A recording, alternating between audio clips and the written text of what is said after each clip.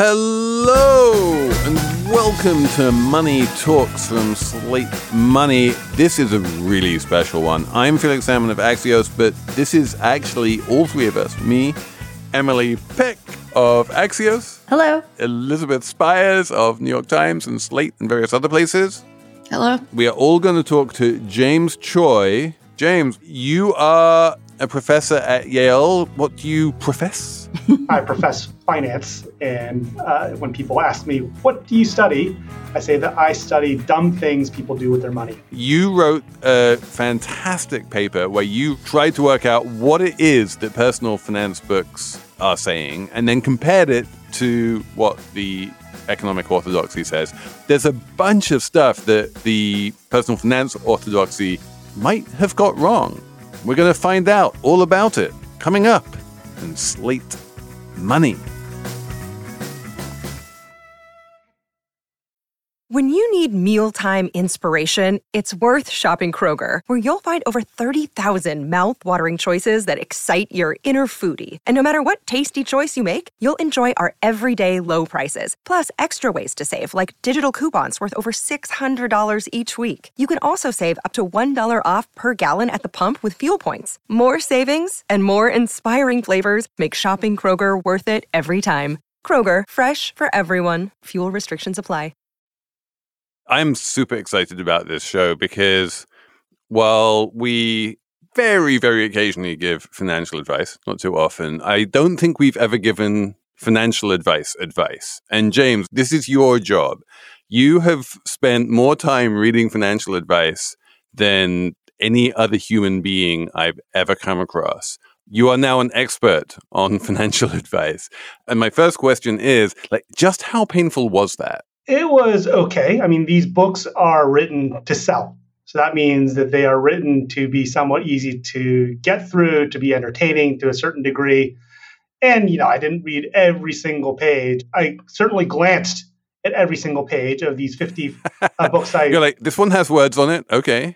Yeah, but I kind of pre-specified ahead of time which topics I wanted to cover in the survey paper that I was writing. Right. And so if I skimmed the page and I saw there's nothing here about anything that I wanted to talk about in my paper, then, skip over pretty quickly. And then after having read roughly 8,000 of these books, you can tell me what the real number is. 50 rounds up to 8,000, sure. Yeah, 50 rounds up to 8,000.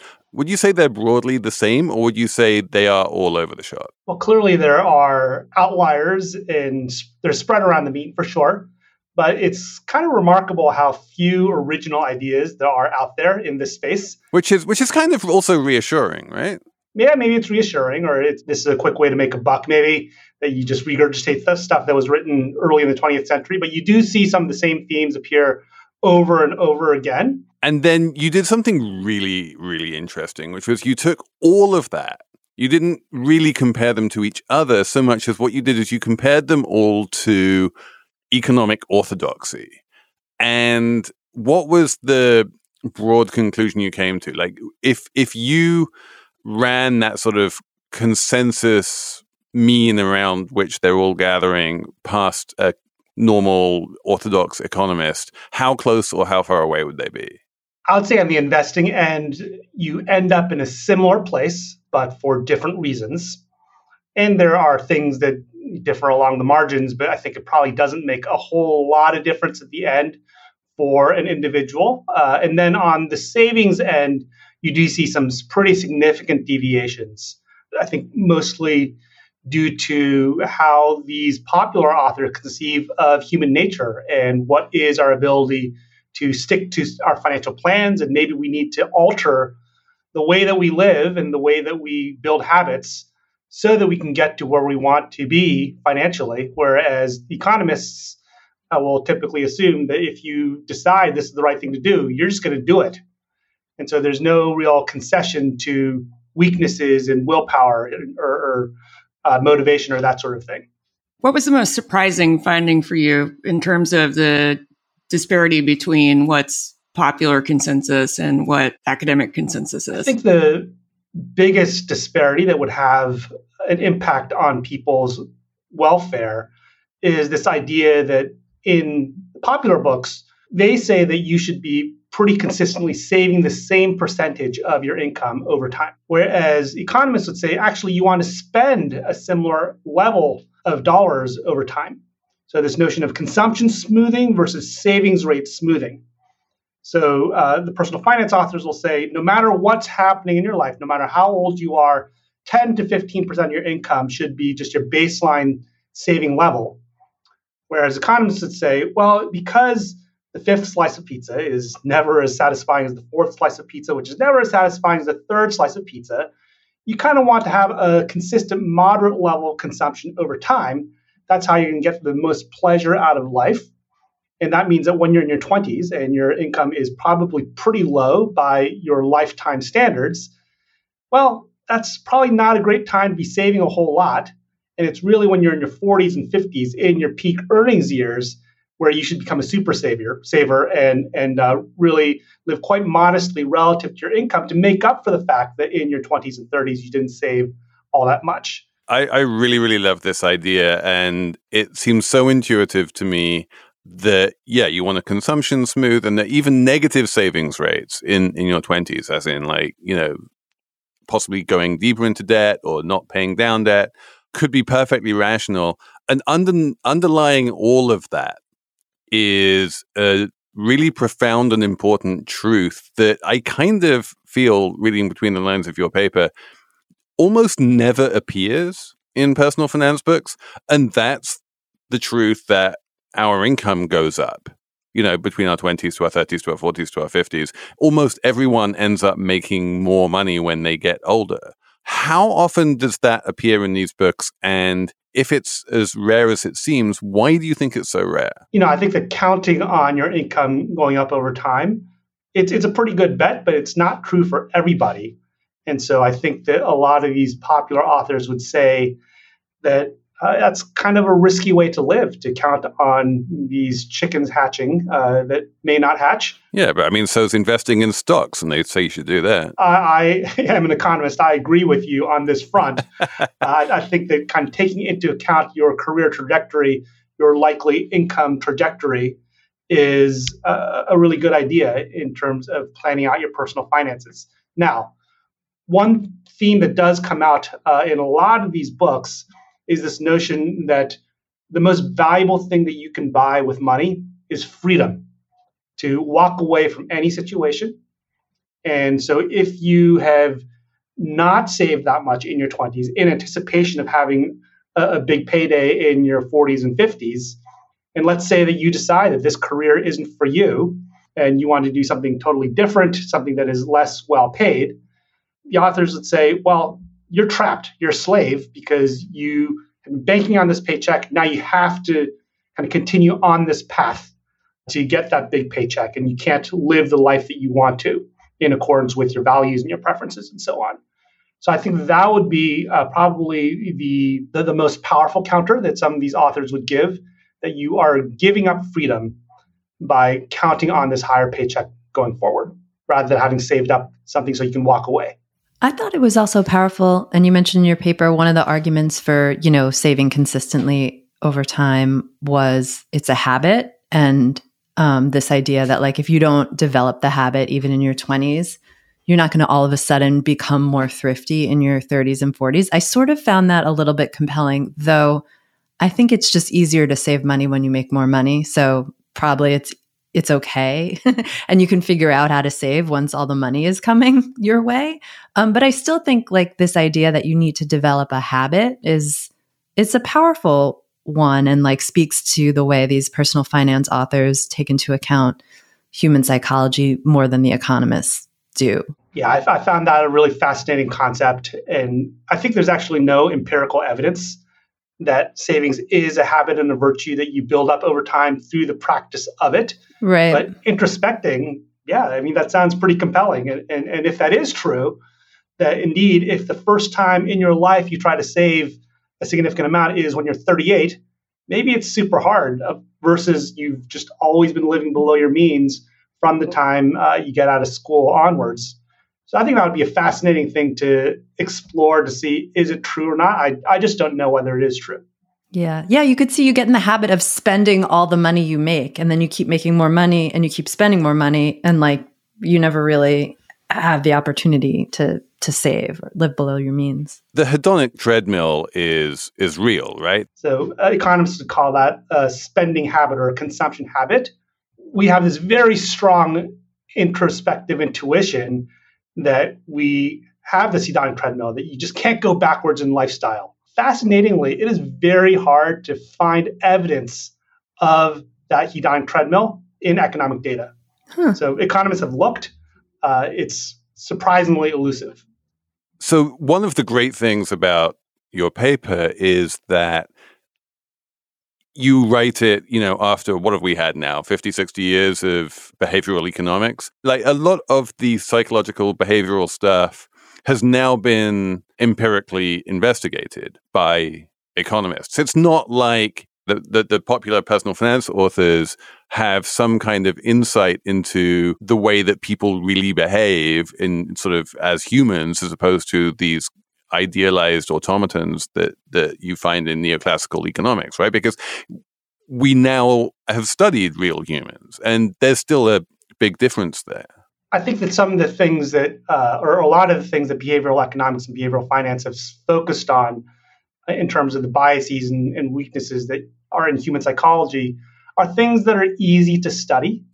And so, for example, this idea that if you haven't saved your entire life and you start trying to do that in your late 30s, is that really, really hard? That's not an easy thing to study in the laboratory. It's not an easy thing to study in just observational economic data that's out there. And so this is a huge question for all of us, really. How should we be managing our financial lives over the course of our life cycle? And, I think that we don't have a handle as behavioral economists on this very big question. So that's kind of, one aspect of it. And then there's another aspect of where the field has kind of evolved over the decades, which is you had this kind of status quo of the rational economic man. Economics had assumed that everybody is totally rational, totally self-controlled. And so it was a huge project for behavioral economists to fight against that, to show the gaps in that armor. And so a lot of behavioral economics over the years was, look at how you're stupid. I'm going to tell you exactly how you're making a mistake. And isn't that really funny? And doesn't that prove that you're not rational? Now, that was great. I was part of that movement as well. But now, if you kind of progress to the next step, which is how do you help people manage their finances better? How do you help people make better economic decisions? I think the field is just a lot less developed because so much energy was devoted to showing that people are, in fact, kind of silly and stupid in a lot of situations. And there was not as much focus on, what if we're in charge? And what if now we need to help people manage their lives? What will we do in response? Can you say what a good example of people are stupid? Oh, there are all sorts of great experiments that Danny Kahneman and Amos Tversky did back in the 70s and early 80s, where they would ask you questions in different ways, framing it as a loss versus a gain. They're exactly the same choice situation, but just depending on how you frame the status quo, people would make radically different decisions. That would be kind of one example. There are hundreds of these examples. Apple Card is the perfect cashback rewards credit card. You earn up to 3% daily cash on every purchase every day. That's 3% on your favorite products at Apple, 2% on all other Apple Card with Apple Pay purchases, and 1% on anything you buy with your titanium Apple Card or virtual card number. Visit apple.co/card calculator to see how much you can earn. Apple Card issued by Goldman Sachs Bank USA, Salt Lake City branch. Subject to credit approval. Terms apply. One of the things I've seen looking at the personal finance landscape is that there's a revealed preference on the part of consumers who consume this content, especially the ones who consume it mostly through broadcast media, for scolding. Like the most successful people like Dave Ramsey and Susie Orman tend to be highly judgmental and to scold the people who are calling in asking for advice and be like, no, you've got to get your act together. You're doing it completely wrong. I can't believe you've been making these decisions. These were terrible decisions. You need to, and that kind of very aggressive mode seems to be popular as a sort of popular media consumption thing, if nothing else. And I guess that in your sort of the way you look at things would be one of those things that's empirically incredibly hard to judge, right? Is like, does scolding people have a more salutary effect than sort of encouraging them? Well, in principle, that would be a relatively easy study to do. You randomly assign people to either get scolded or to get encouraged, and then you see what happens to the finances afterwards. In terms of, why is there an appetite for this? I mean, I think that there's some entertainment value in seeing someone else get scolded. I think there's also a real close analogy between diet and exercise and getting your personal finances in order. Kind of have to exert some self-control. There's some pain. There's a big audience for shows like The Biggest Loser, where there is a lot of scolding. I understand. I've actually never watched the show. But, tough love, drill sergeant kind of stuff. Maybe it works for some people, and then some people just need a gentle hand. Oh, you can do it. Don't worry. Everything's going to be okay. And you see both of that in the personal finance space, kind of the Susie Ormans, the Dave Ramseys that say, you just screwed everything up and you're such an idiot, and I'm going to help you shape up your life. And then, gentler approaches. Is it possible that people who seek out personal finance advice just over-index on masochism and they just enjoy the process of being told that they're doing something wrong? It sort of confirms their sense that they can fix whatever it is. It could be. Again, I think that it's like these people who do juice cleanses or 7-day fasts to change their body composition. Wow, like that seems pretty unpleasant to me. But there is a big appetite for that sort of thing. And I think that it's the promise that if you do something radical for a short period of time, your life can be transformed, which is pretty appealing. Now, the danger is that these kinds of behaviors might not be sustainable over the long run. And so the question is, by doing something like a money cleanse or a money fast for a week or a month, does that kickstart you into a new way of living? Or is it like all of these yo-yo diets that people do, which are not actually good for you and don't help you lose weight over the long run? Is the money fast, money cleanse, is that a thing that's recommended in these books or in some of them? Dave Ramsey recommends it. I think he says run like a gazelle and do some pretty radical things for a few weeks or a few months to get yourself out of the big hole that you've dug for yourself. Sell everything, deliver pizzas. He recommends some pretty tough love for your finances. And one of the fascinating things about Dave Ramsey is that he dresses it all up in an explicitly Christian bow. He's like, this is the Christian way of managing your personal finances. One thing personal finance and diet advice have in common is they're selling a myth that individuals have absolute control over whether they're fat or thin, over whether they're rich or poor. Like if you could only master your finances, if you can only master your body, you can achieve this wonderful thing, which is like financial freedom. But by doing that, they sort of allied reality, which is that if you have more money, you can better manage your finances. And if you have the right genetics, you can better manage your physical appearance. It's this very like American individualistic kind of strain of thought where it's like, if you just master yourself, if you just control yourself, you can figure it all out. And the people that are poor, they can't control themselves and they can't control their spending. When in reality, I would think you could do a study to find that, okay, the people who are poorly managing their finances, quote unquote, are just people that don't have enough money.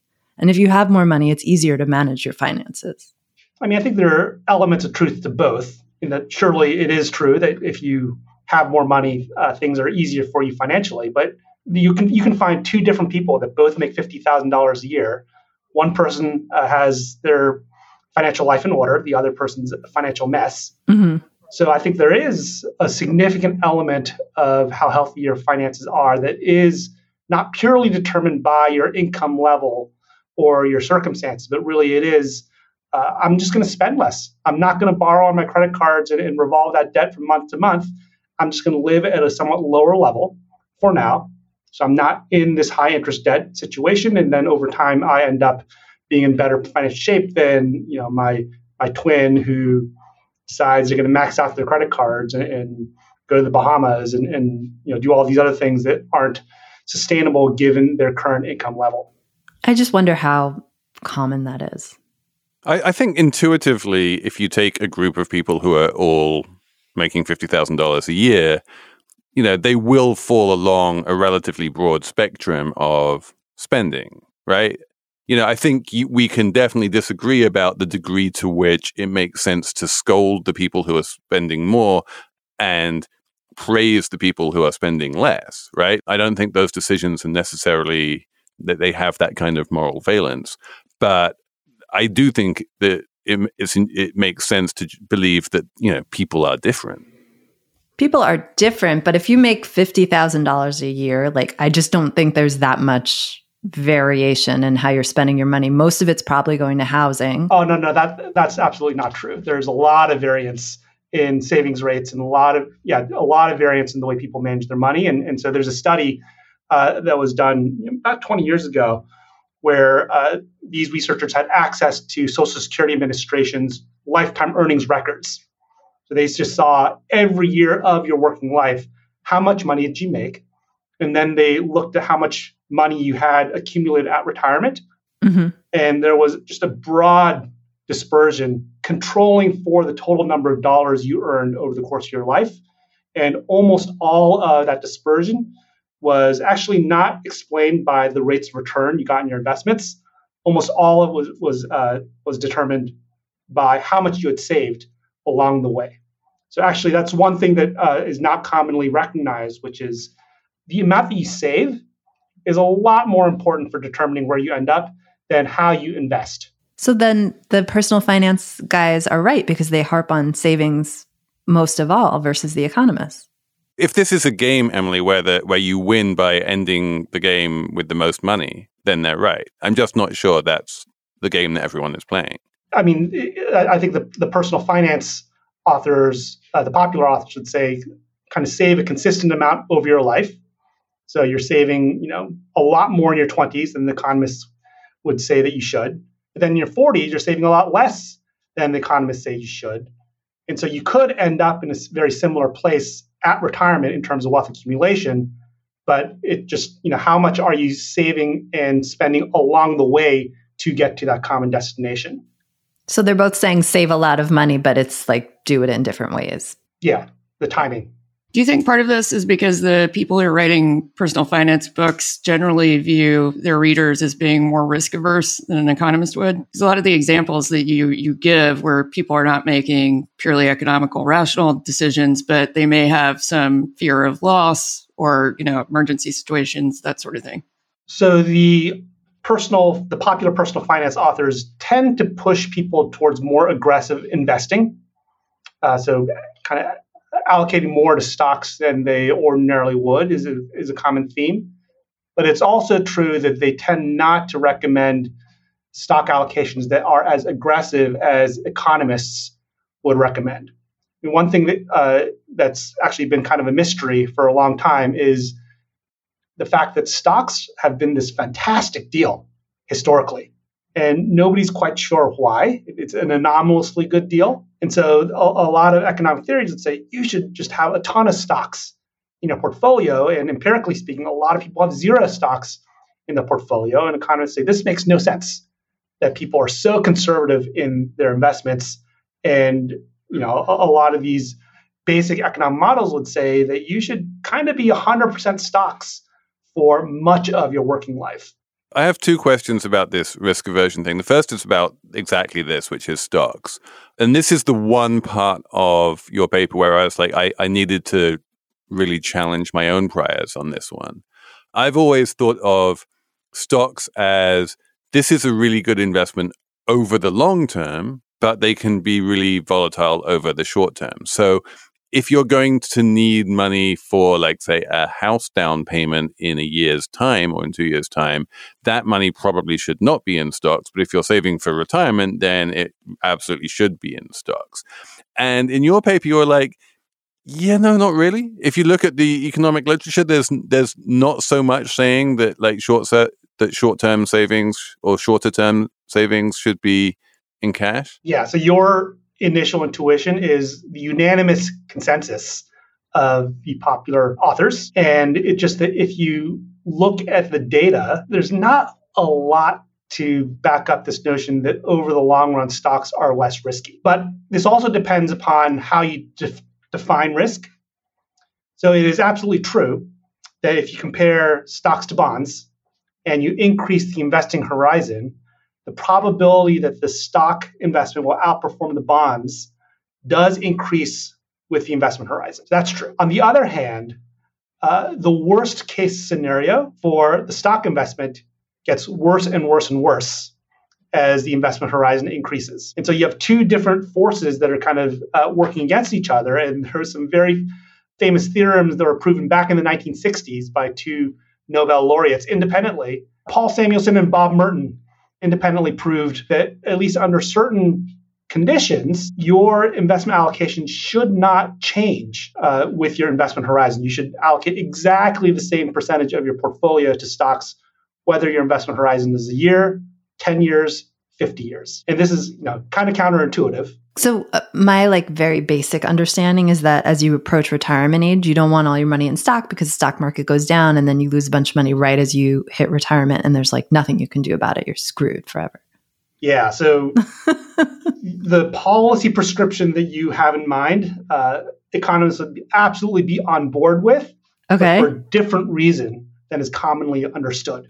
Okay. Okay. So the theorem that I just described is for a situation where you just have a pot of money. Mm-hmm. You have no kind of wage income coming into you. You're just trying to manage this pot of money over time and to finance your spending from this single pot of money.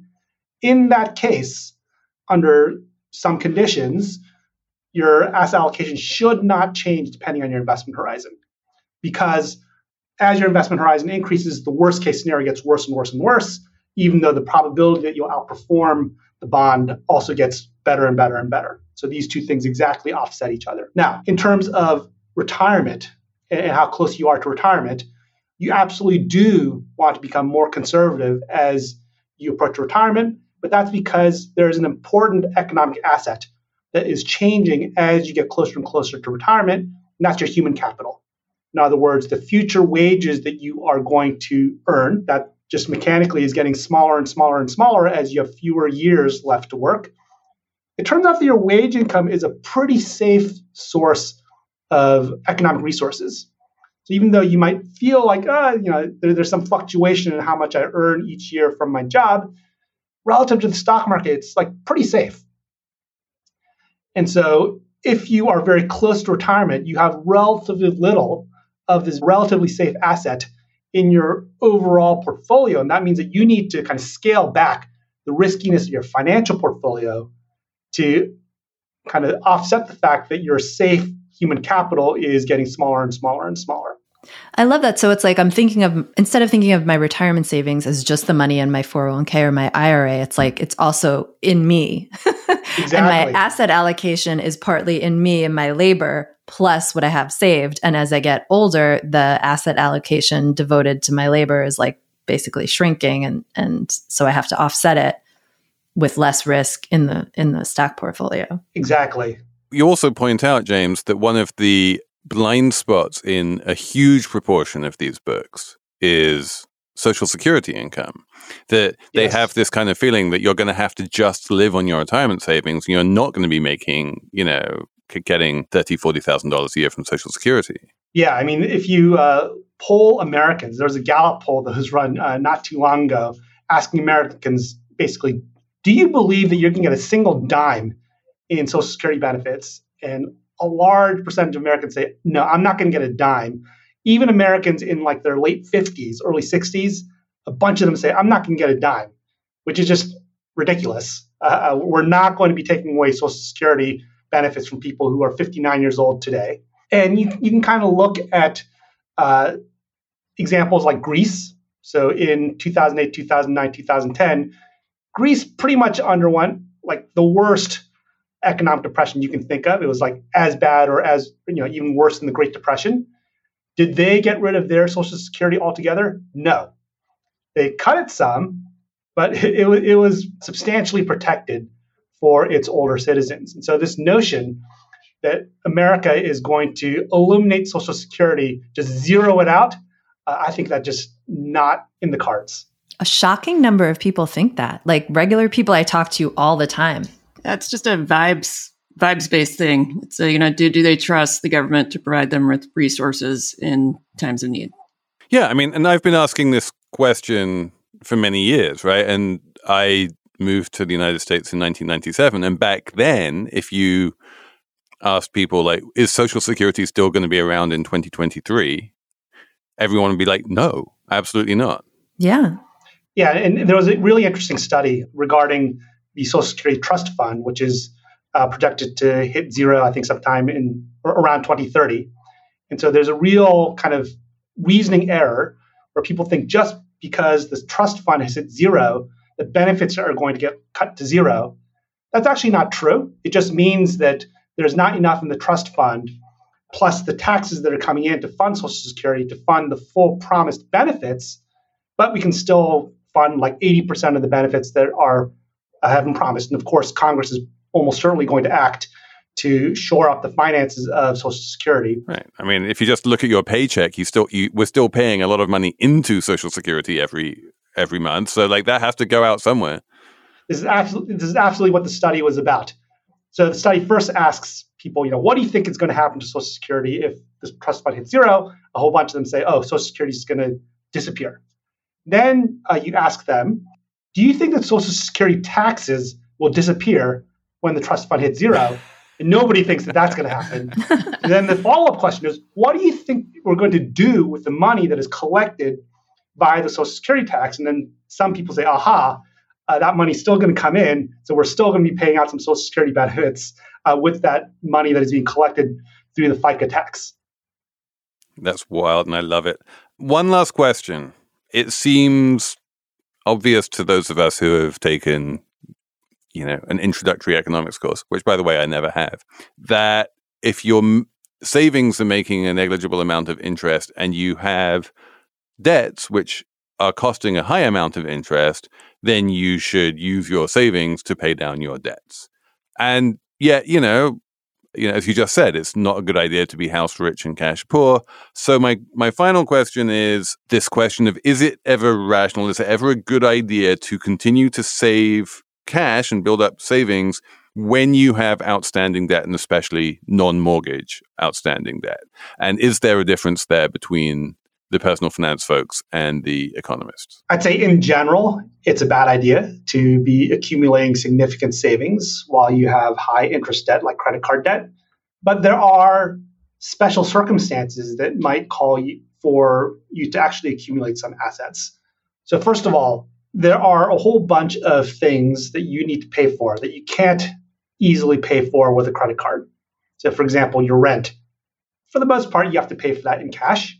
And so if you don't have cash lying around because you spent down all of your cash to retire as much of your debt as you could kind of be in a tough spot at the end of the month. So I do think that you need, for transactional purposes, a bit of a cash buffer to just handle the everyday expenses of life. That's kind of exception number one. Exception number two is if your employer offers a 401k and they match that money that you contribute to the 401k, then it could be a good idea to actually contribute to your 401k rather than taking that money and paying down your debt, because a typical match structure in a 401k would be something like, we're going to match 50 cents on the dollar that you contribute up to, say, 6% of your income.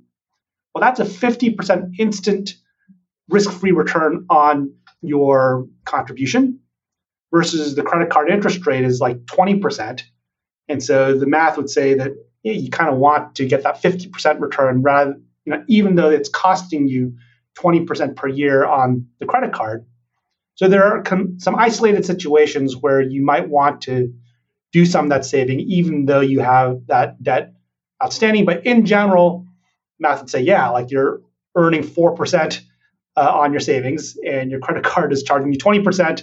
Why would you be investing at a 4% return rather than paying down debt that's costing you 20%? Now, interestingly, the personal finance authors sometimes have a different perspective. One perspective they have is that it's too demoralizing to do nothing but pay down debt without accumulating assets. So if you have a bunch of debt, maybe all you're going to do for 3 years is pay down debt, pay down debt, pay down debt without building a nest egg. And they say that's so demoralizing, you're just going to fall off the wagon and you're going to neither accumulate savings nor pay down your debt. And they also say, they don't say pay off your highest interest debt first. They say like get a win, like pay off something you can actually pay off in full rather than. Oh, sure. So you're talking about the debt snowball, famously associated with Dave Ramsey. So just for those listeners that aren't familiar with this, the debt snowball method says instead of focusing on paying off your highest interest rate debt, you should focus on paying off your smallest balance debt, because that way you're going to be able to zero out a particular debt account. And that's going to feel so good that it's going to motivate you to continue on your debt repayment path. I buy that. Economists would say, no, the math says you should try to retire your highest interest rate debt because that is the most costly debt that you have. The term that the popular authors use for this is the debt avalanche strategy. And I think it's an open question which one of these methods actually works better in practice.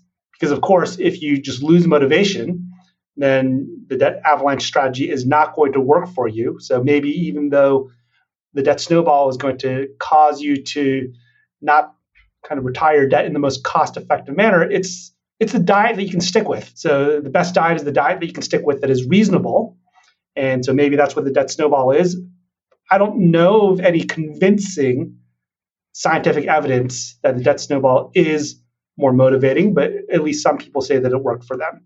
What was your least favorite popular personal finance book? I think that Robert Kiyosaki recommends some deeply irresponsible, dangerous strategies. Take on a whole bunch of debt, buy real estate, flip it. That's great if the real estate market goes up a lot. Yeah, that seems very sensible. Yeah, but it exposes you to a lot of downside risk. What is the best, what are your top 2 personal finance advice nuggets that you can give us and the readers? How much should you save? How much, tell us the wisdom you must have learned. My generic advice is, everyone's situation is so different that it's hard to give generic advice. But I think the one piece of generic advice that applies to everybody is have a plan, make a plan. Oh.